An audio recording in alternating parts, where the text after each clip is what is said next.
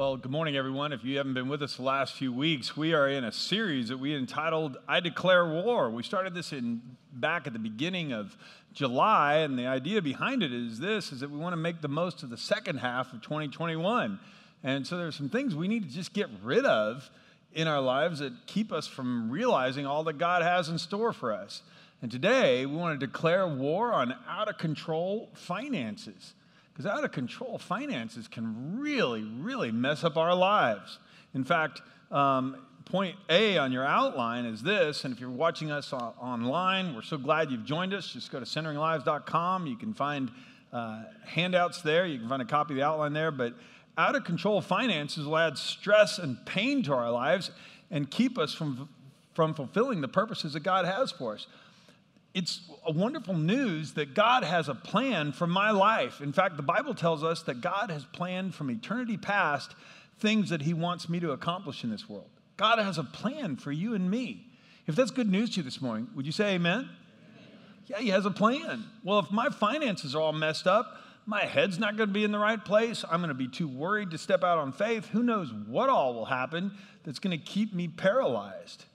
So it's important for us to understand this. Let me show you a couple of ways the Bible talks about out-of-control finances too. Some people, this is 1 Timothy 6:10, some people eager for money have wandered from the faith and pierced themselves with many griefs.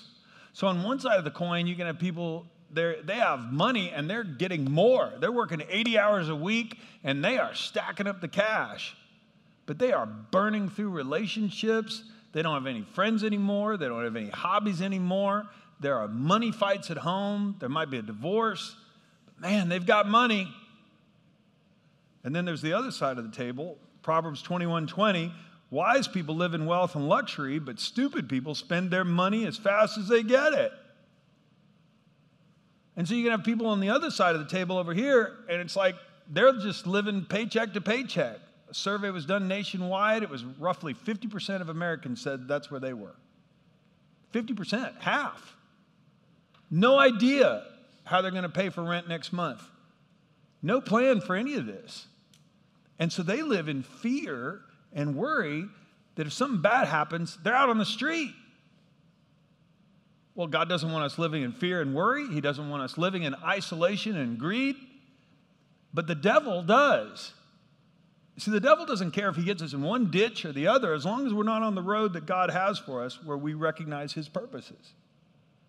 And so over and over again in Scripture, the Bible tells us, hey, when you talk about money, money reveals where our heart is.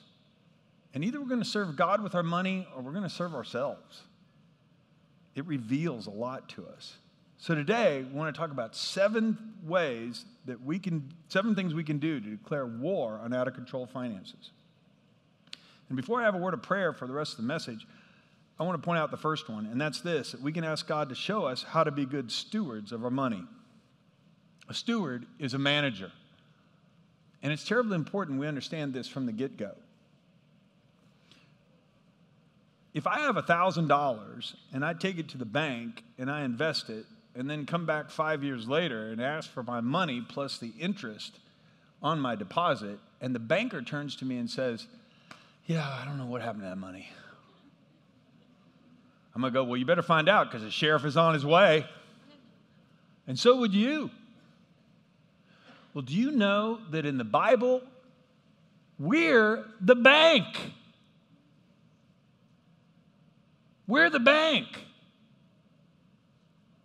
Jesus told a story once to his disciples. He said, the way you need to think about money is this, is that it's like a wealthy man who went on a trip and he divided up his money among his servants according to what they could handle.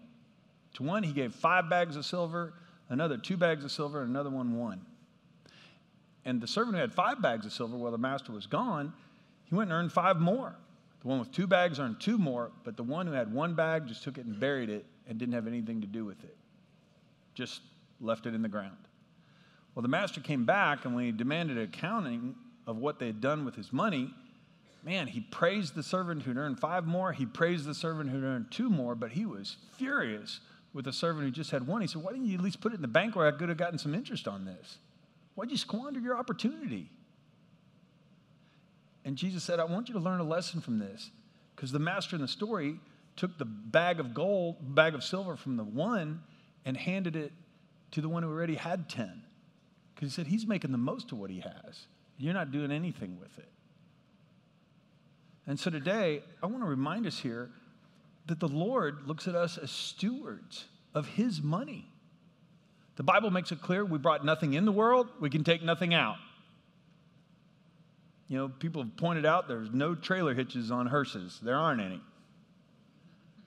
We can't take it with us. And so what do we do with our finances while we're here? Proverbs 16:3 says, here's where we start. Before you do anything, put your trust totally in God, not in yourself, and then every plan you make will succeed. The Lord works everything together to accomplish his purpose. Could you go back one slide on this for me, please? Could we read this highlighted part of this verse together, please? Before you do anything, put your trust totally in God and not in yourself. Now, this is important for us because today we're going to look at some biblical principles. All of these principles. This is the first of them. The first of them is, if it's God's money, then we're going to need him to show us how to use it. He doesn't expect us to be geniuses with our money. He expects us to ask him for direction. If it's good news to you that God does not expect you to be a financial whiz, would you say amen? Amen. But he will guide us. And the question with money is, are we going to follow his lead, or are we going to do what we want and then demand that he bails us out? Goes back to lordship again. If he's Lord, then he leads. Terribly important. Trust in the Lord with all your heart. This is Proverbs 3 saying the same thing. Trust in the Lord with all your heart. Don't depend on your own understanding. Seek his will in all you do. That includes our finances. And he will show you which path to take. Don't be impressed with your own wisdom. Instead, fear the Lord and turn away from evil. Honor the Lord with your wealth, with the best part of everything you produce, and then he'll fill your barns with grain, and your vats will overflow with good wine. We're going to pray in a second, but I just want to remind us here, it's terribly important. God rewards good stewardship.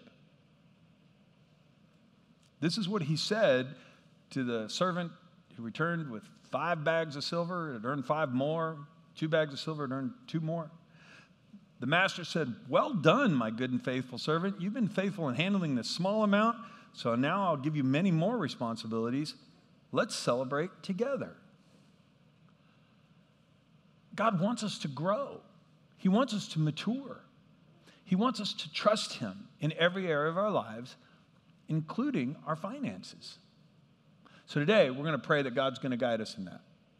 Will you pray with me, please? Heavenly Father, I thank you that I don't have to be a financial whiz. Lord, you promised to guide us. What you're asking is, will we trust you and will we obey when you show us what to do?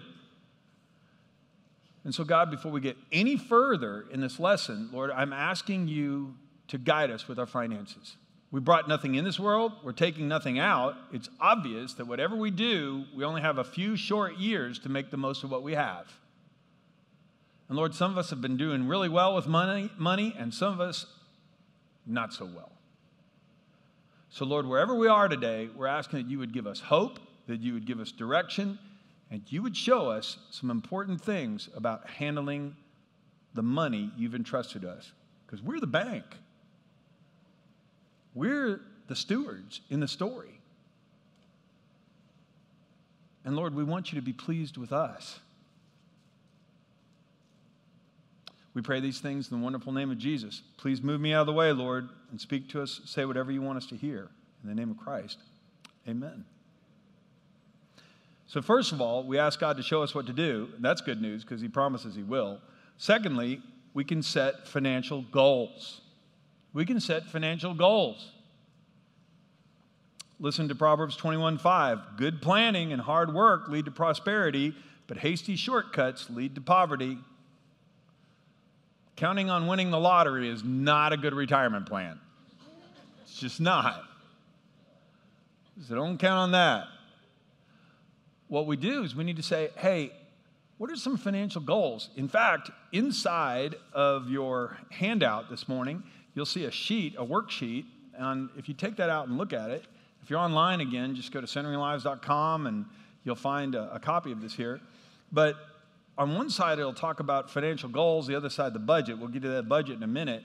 But if you look at the financial goals worksheet side, you go, well, John, this isn't that much. No, it's not, but it gives us some important categories. Hopefully, you've taken the time, if you've never done this before, let me strongly encourage you to do this, to set some short-term goals, some mid-range goals, and some long-term goals. If you're married, to set couple goals and family goals for finances. What am I talking about? Well, a short-term goal could be, I need to replace a car sometime this next year or in the next couple of years. It could be short-term or mid-range. A long-term goal could be 20-plus years. Around that long could be making sure we have money set aside for our kids to go to college. I mean, Debbie and I, that was terribly important for us. We invested in our kids' education for over 20 years. And I remember when our youngest son, Graham, graduated from Auburn a few years back, we were driving back home, and we were high-fiving in the car on the way back.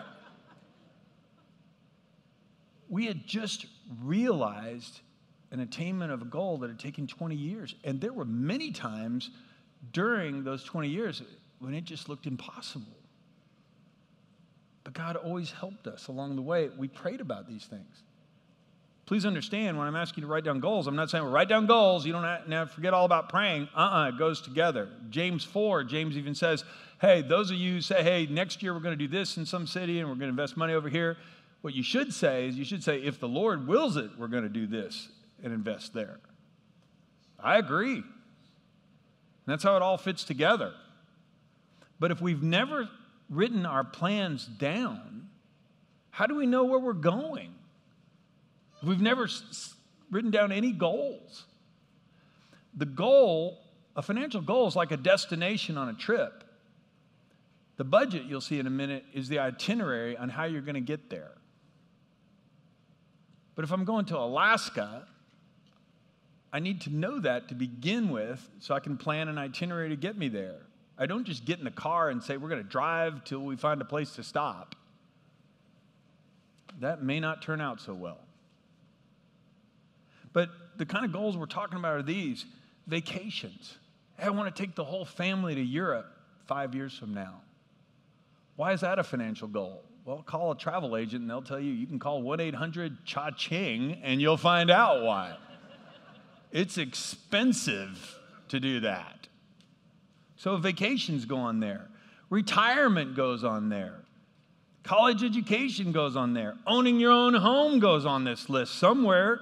Oh, and don't forget about this. If you have children, weddings need to go on there. Did you know that weddings are expensive? Does anybody know that? It's expensive. Well, how's that going to get paid for? If we're going to have money set aside so we can enjoy the wedding, enjoy the vacation, so we're not worried about retirement, so that we can do the things we want to do, well, those are goals we need to write down, because then that'll guide our thinking process. Now, what's important here, don't skip this, if we don't set financial goals, others and or circumstances will set them for us. Everybody around us, and nobody's going to do this maliciously. Well, there could be some, I guess.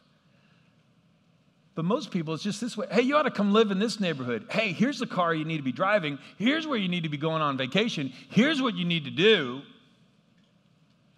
And if we start doing that, then we zigzag through life and we're chasing this goal and that goal and that goal, because this was important to this friend and this is important to my mom and this was important to so-and-so.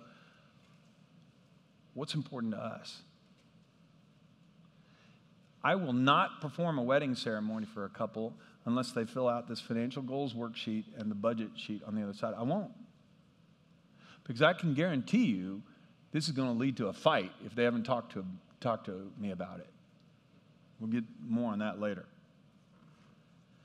So first of all, we need to pray and seek God's guidance. Secondly, we need to set some financial goals. Thirdly, you and I can get on a budget.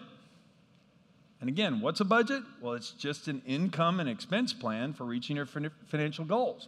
If I'm going to Alaska, these are the airline connections I need to make to get to Juneau. Here's how we get there. If I'm going to save up for college education, here's how we're going to do it. If we're going to plan for retirement, this is the fund we're going to invest in. Here's how we're going to get there. Well, those are financial plans. Well, how do we know we have enough money to do this? Well, we're taking account of all the expenses we already currently have. Jesus spoke in an illustration talking about how important it was to count the cost before people followed him. He said this, suppose one of you wants to build a tower. Won't you first sit down and estimate the cost to see if you have enough money to complete it? If you lay the foundation, you're not able to finish it. Everyone who sees it's going to ridicule you, saying, well, that person began to build and wasn't able to finish. He said, you need to count the cost in following me the same way. But the very point that he uses an analogy verifies the fact that it's important for us to count the cost in every area of our lives. I mean, I need to know how much I'm spending. Can we afford to live where we live? Can we afford to drive what we drive? Are we living within our means? That's a budget. That's what a budget helps us do. Know the state of your flocks, Proverbs 27:23. Know the state of your flocks. Put your heart into caring for your herds. Riches don't last forever. So now if you look at the budget worksheet, this is as simple a worksheet as I could come up with, and it's not comprehensive, but there's two sections to it, income and expenses. The income section at the top is just your monthly take-home pay. That would be, if you're married, it'd be for both of you. If you're single, it's just you. Below that are expenses, everything from rent to credit cards to cell phone to health insurance. And there's another line down here for other. You can add more. Somebody came up after the first service and said, you forgot about entertainment. There's cable and subscription services for streaming and all that stuff. Well, that's true. I mean, these are recurring expenses. And when you write them all down, you have your total income and your total expenses. You take your total income and subtract the total expenses. Well, that's your leftover income. That's your disposable income at the end of the month. That's why there's a line at the bottom. It's the bottom line. If this is a negative number, then we need to either generate more income or decrease our spending, or both. But we can't keep on going negative. And this is why it's terribly important for us to work this out and to make sure that we have a budget. And again, we need to talk about these things. In fact, married couples must agree on financial goals and budgets. And this is going to require discussion, negotiation, and very often conflict resolution and forgiveness. Amos 3:3, there's a rhetorical question that's asked, and it's very important for us here. Can two people walk together if they don't agree on a direction? No. Hey, can we travel together if I'm going to Mobile and you're going to Birmingham? Yeah, all the way to the interstate. Then one of us is going to have to get out because we're going two opposite directions. Now look, this is practical stuff that the Bible talks about. And the reason I'm going over this is, if we want God's wisdom and we want God's blessing in our lives, remember we prayed, God give us wisdom? Well, this is wisdom. Do you have a goal? Have you set goals? Have you ever taken pencil to paper and written them down and talked about them with the people in your life that you really love? Because once you set up your goals, well, that's going to determine a lot of your budget. We're going to have to decrease this because we need more money to finance these goals. And it's important that we talk about these things and pray about these things together. Every premarital counseling session talks about conflict resolution, and then we go right into the goals and budget page. Because the number one thing that couples fight about is money. And maybe God had you here today so you could be reminded about this. Hey, let's talk about this, because I'm concerned.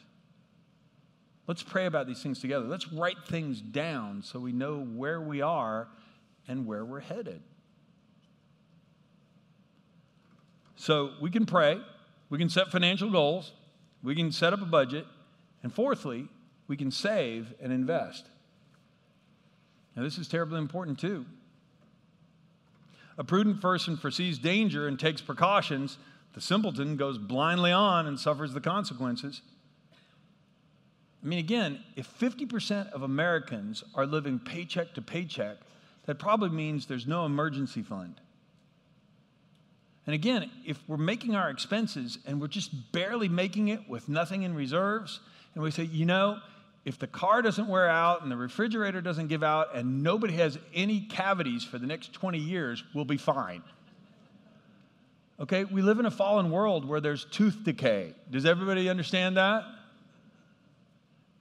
And the radiator does go out on the car, and refrigerators do die.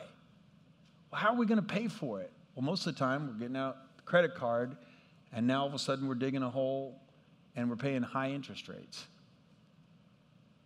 And that's not what God wants for us.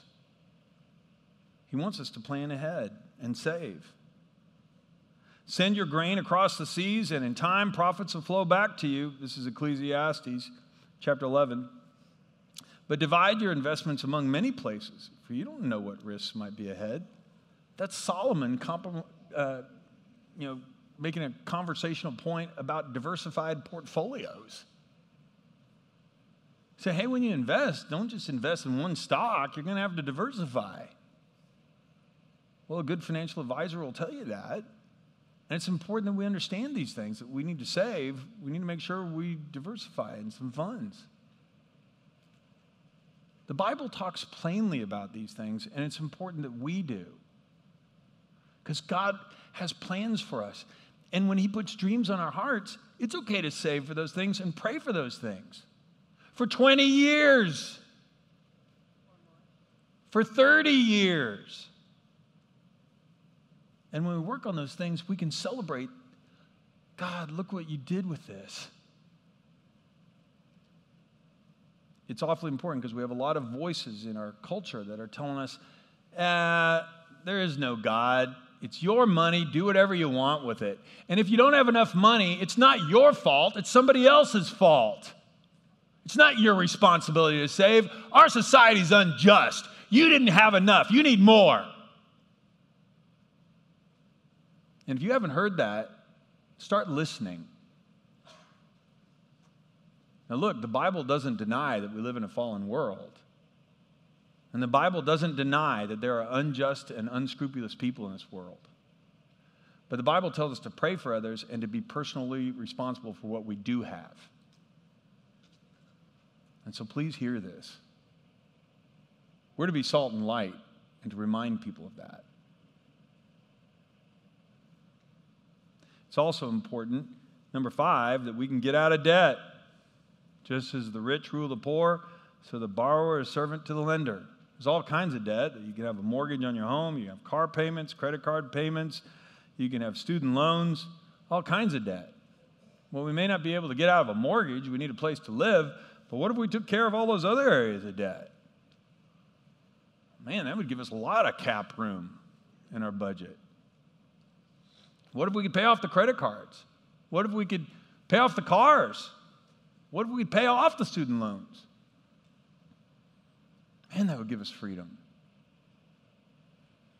Now, if you'd like help with some of this, on the back side, you'll see that there's a helpful resource listed. You can go to centeringlives.com/events, and you can sign up for a financial peace class. We'll be having one here starting in a few weeks this fall.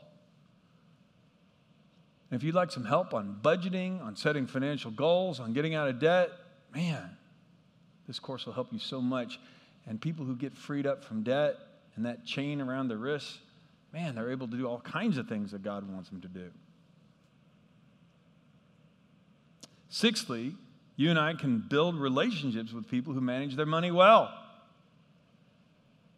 Not only going to a course, but going to see a financial advisor. I mean, I'm so grateful that when Debbie and I sat down with a financial advisor years ago, they said, you're going to need to save up some money for weddings. And we go, well, we have sons. And they go, yeah, what if it's a destination wedding? And by the way, all 3 of our sons, it was, okay? Did I mention that weddings are expensive? I think I mentioned that. But we were so grateful that somebody gave us a heads up and said, hey, you need to be saving some money for this.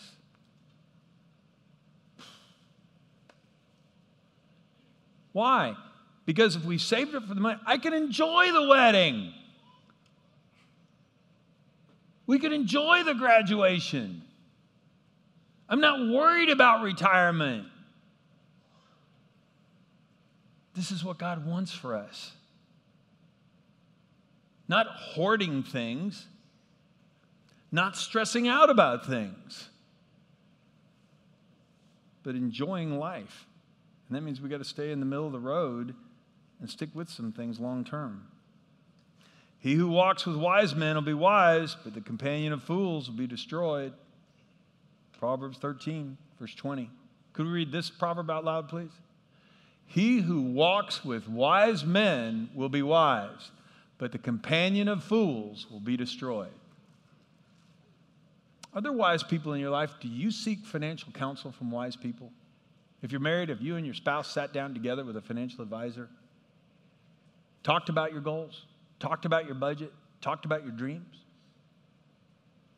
Best time to do it would be today. We can declare war on fear and anxiety and foolish spending. Lastly, you and I can give generously. And some of you are going, oh, I knew you were going to get around to giving. I knew it. Well, yeah. You know why you knew it? Because it's all throughout the Bible. That's why. Remember, the Lord is entrusting resources to us. The same way I take money to the bank, only in the Bible, I'm the bank. So if that's true, and the Lord says, hey, these are my priorities, the same way I'd take money to the bank and say, hey, these are my priorities, here's what I want you to do with my money, and here's where I want you to put it, I would expect those instructions to be followed. Well, listen to some of God's instructions. He who is kind to the poor lends to the Lord, and he will reward him for what he's done. The generous will prosper. Those who refresh others will themselves be refreshed. Should people cheat God? Yet you've cheated me. But you ask, what do you mean? When did we ever cheat you? You've cheated me out of the tithes and offerings due me. And these are 3 verses that talk about how important generosity is. First of all, to the poor. Secondly, to others when they're in need.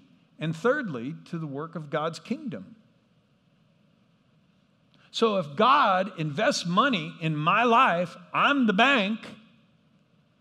I expect you to take care of these 3 categories. These 3 categories are repeated over and over again, by the way, in Scripture. This is not, I didn't cherry pick a handful of verses here. And if he says, hey, these are my priorities, and if you do these things, I'll bless you, well, I want God's blessing in my life. So I don't need to wait till everything else is straightened out. If these are 3 priorities, well, then I can get on that right away. And if there's a need, I can help meet it today. Give away all my money? Of course not.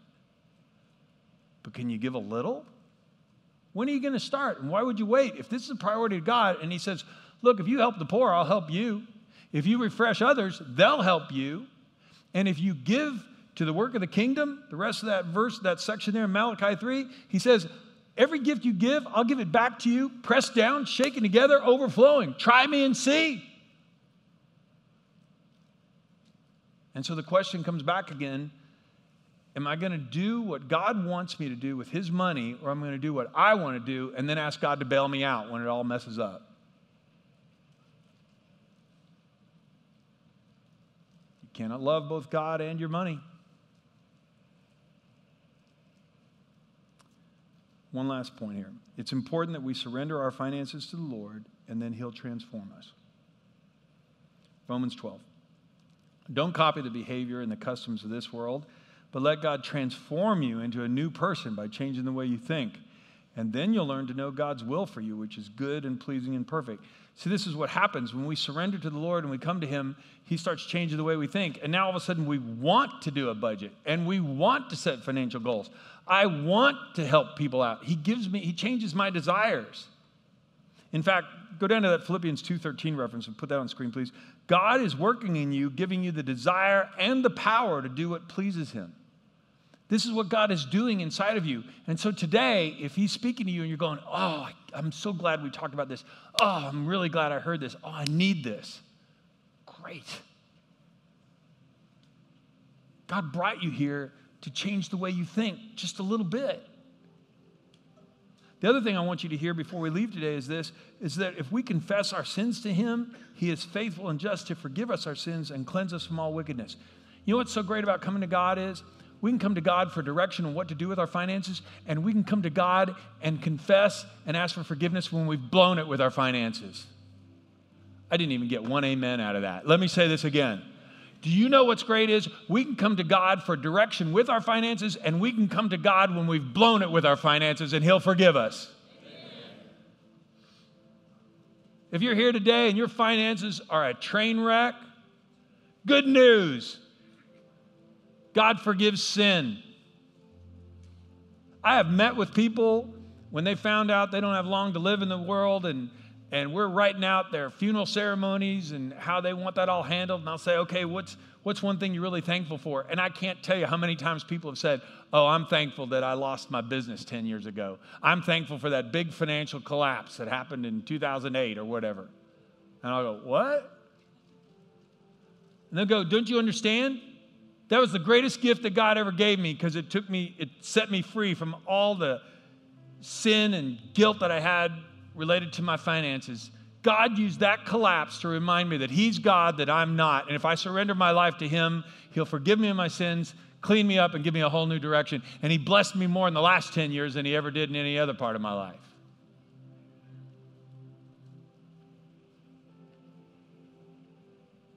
That's the kind of life he wants us to have. He doesn't want us to just stack up money and be stingy. He wants us to be generous. He doesn't want us to live hand to mouth and make no plans. That's foolhardy. He wants us to lay our plans at his feet and pray about everything and review it often. He wants us to be generous to the poor and help people in need and support the work of the kingdom, this church and in other ministries. And he says, if you honor me with your finances, I'll honor you. I'll help you do this. Seek me. Pray. Lay your plans down in front of me, but make some plans. Prepare in advance. Hard times come. And don't be afraid. Will you pray with me? God, I just want us to be confident that you're going to guide us in this. 20-year, 30-year, 40-year financial plans, these are rewarding when they come to fruition. You promise to take care of us if we put your priorities first. You promise to guide us if we ask you. God, forgive us for our selfishness. Forgive us for our stubbornness. Forgive us for our unwillingness to surrender our money to you. God, we are foolish and sinful. But Lord, you came into the world to save sinners. You give us your Holy Spirit to challenge us. You give us your word to guide us. And oh God, we pray that today you will change the way we think and make us a little bit more like Jesus. In a moment of silence, if God spoke to you about something in your finances that you needed to hear, would you say, God, I heard you?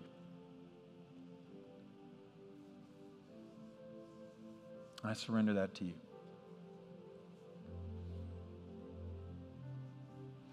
In the name of Christ we pray. Amen.